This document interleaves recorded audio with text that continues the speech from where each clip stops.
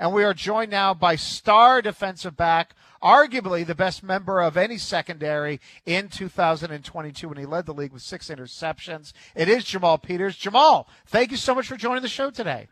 Yes, sir. Nice to be here. I'm glad to be here. Yeah, hey, listen, I'm glad you're here. I'm glad I'm going to be seeing you on Sunday. I believe last year you had what did you have, 4 or 5 interceptions against the Tiger Cats? It's certainly a team you've done some damage to. Yeah, I had 5. I had 3 the first game, and the next game I ended up having 2. So, yeah, it's a good success against them. Yeah. Oh, yeah, absolutely. Well, listen, there's a lot to get into here. But first off, just what were some of your memories from last year's Grey Cup win over Winnipeg? What are the moments that stick out for you after what was an impressive upset against a damn good Blue Bombers team?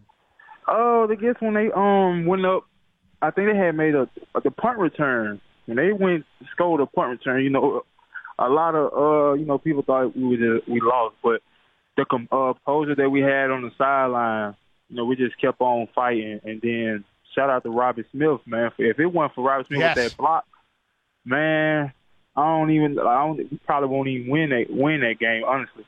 But we just kept on fighting as a team, stayed as one, kept our composure and know what we had to do, and we came out with the win. That probably was the most exciting win that we had, ever the season last year.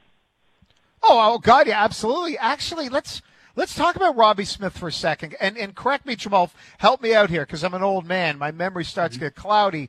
Earlier in that game, he got a penalty that negated a sack or an interception by Caleros, and it looked like Winnipeg was going to win the game, and we could see the highlight. One of the headlines was going to be big mistake by Robbie Smith, and then soon after that, blocking the field goal. How tough is that as an athlete to shut out those mistakes and to focus on the plays at hand? It's hard, but you just gotta have a good mindset. Like I always use, for example, I always try to use snap and clear. You know what I'm saying? Like you're not gonna be perfect. You're gonna make mistakes, but what you gonna do the next play? And that's what Robbie did. Like I know, like he had the penalty, but he knew that he had to do something. You know what I'm saying? To make an impact on the game. And so it kind of really didn't bother him. We always look at it like snap and clear, play the next play. I mean, you messed up or you made a mistake, but you got another opportunity to do something great. How important is that at your position to be able to have a short memory and to just stop thinking about mistakes? Because you're in a position, you're on an island. The rules are set up for the receiver. All the rules are set up to make your job very, very difficult. So there's going to be times you're going to get burnt. There's going to be a touchdown. There's going to be a long catch. How hard is that and important is it to have a short memory? It's very important. Like you said, the best give up touchdowns. I mean, you're either going to get run over, you're going to give up a deep pass. I mean, you just got to snap and clear. I mean, I had to learn that throughout my career because I'm very hard on myself. Even though I'm playing probably one of the hardest positions. So, I mean, at the end of the day, you just got to have a short-term memory and just move forward. And like I say, you just got to make a play the next play. Always you live to see another down. So that's how you just got to always control what you can control and just snap and clear. That's for the most part. Yeah, and I like that, snap and clear. I like that. We're joined by Jamal Peters, all-star cornerback, defensive back for your Toronto Argonauts. And again, 7 p.m. Sunday, Argos and Hamilton. I'm always curious about this with athletes. Was there a moment, Jamal, in high school, in college, was there a moment when you realized you could make a living playing football? Honestly, what's so crazy about it? I never grew up liking football. I was a basketball player. Yeah, I liked the basketball. I hated football with a passion. I mean, it just wasn't something that I ain't like.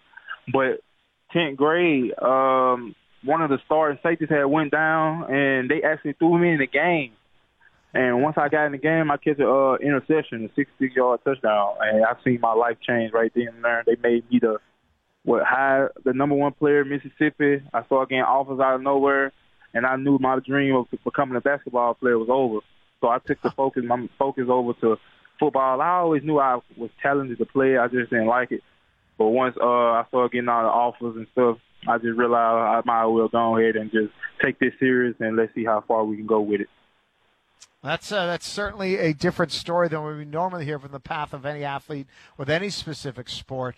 Right. Speaking of Mississippi, you suffered in your senior year a massive knee injury, tearing the MCL and the PCL, and then a couple years back with the Argonauts, another knee injury where you missed a lot of the second half of the season. And I'm curious, how much of the path of any star football player in any league, how much becoming a star, making a living, is based not just on your skills or your passion, but just based on luck and health? Yeah, it's very important to be healthy. I mean, at the end of the day, we can't control what happened. I mean, you get hurt, but the main thing, you try to stay on top of your game. For the most part, like you got to do the small things, taking care of your body, because I mean, with the CFL, it's a long season. I mean, you never know what happens. That's why you just got to stay on top of your game. Make sure that you're doing the right things. I mean, at the end of the day, you can't control what happened, but that's how I look at it. You just gotta control what you can control for the most part. But I mean, you want to have a healthy season. But I mean, sure, all thing I do, I stay prayed up, let God lead the way, and hopefully I hope I be injury free for every season I come along. How lonely is it sometimes when you're rehabbing, when you can't be with the team, where you're sort of off on the sidelines? I mean, I know there's the physical side of coming back from an injury, but what about the mental and emotional side? It's very emotional. I just look back and when I tore my MCL, PCL 2018, my senior year, being out for 4 to 6 weeks was very frustrating because, like I said, I like to play. Like, I don't like to be out. Don't know athlete. Don't want to go through that. I mean, the rehab part, I just took it as me approaching it as a game. That's how I looked at it. And once I got that mindset, I mean, every time I have an injury or something, I just look at it like that, approaching it as a game. I mean, coming in as workouts, my treatment time, make sure I'm on point, and make the rehab process way faster and stuff. But it's lonely, but at the same time, you just got to keep a good mindset because you can lose your mind after not playing and being with the team. Joined by Jamal Peters. Yeah, and you see it all the time because you want to be out there helping your teammates, and then you're on the sideline, and then sometimes you might want to rush it, but you can't do that. I mean, God, that must be hard. All right, I know the answer is no one, okay? But who, you probably want to say no one, but who is the receiver that gives you the most trouble? Or who's the receiver where at the very least you know, okay, I have to work a little extra hard today? Well, my first year coming in, I went against Kenny Lawyer. He was a problem. That was my first time, my first CFL game. And then I didn't get a chance to play against him my first year. Then second year, he was in Edmonton, and I didn't get a chance to play against him. So I think he had an injury. And so that's one guy that I really have to be on my P's and Q's because he got everything in the toolbox, from running routes, jumping up, catching the ball. And I say Geno Lewis. Geno Lewis is a guy too. He can really run routes. Catch radius is off the chart. Both of them two type of guys, I really have to be on my game when it's time for me to go against them. Were you happy that Montreal that he's out of Montreal, that he's out of the East, and you're going to face Lewis at least a little bit less? Yeah, I kind of hate that he left because I thought I wanted to start have a rival with him. I like going against him because he brings the best out of me. I mean, you want to go against the best guys. I mean, that's what type of player that I am. I always want to go against the best guy, line me up against him, and see who can win the matchup. That is an honorable answer by you as an Argo fan. I want every opposing receiver to have the same physical limitations that I do. Jamal, before I let you go, I know you tweeted a bunch about the NBA playoffs. Your thoughts? I don't know if you had thoughts. You're happy or sad about Denver winning, Miami losing, Denver coach Mike Malone. I think that's the drunkest I've ever seen a coach during the Nuggets parade. Any thoughts on the end of the NBA season? Well, I didn't watch the NBA Finals because I'm not no fan of neither team. I'm a LeBron James fan, so I was rooting for the Lakers, so I was kind of hurt when the Nuggets knocked us off. So I was kind of really hurt, so I didn't watch the Finals for real. I like it. So you are a real sports fan, because a real sports fan has moments of emotion like that. So you're like, all right, LeBron is out, I am out. I can respect that.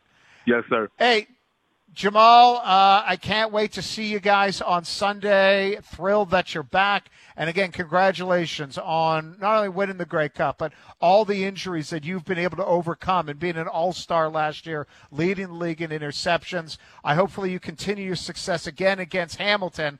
Bo Levi Mitchell threw a couple high last week. You don't have to comment on Bo if you don't, but, he threw a couple high last week against the Bombers. So I like your chances this week.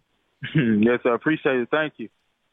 Absolutely. That is Jamal Peters from your Toronto Argonauts. Again, argonauts.ca is where you go for tickets.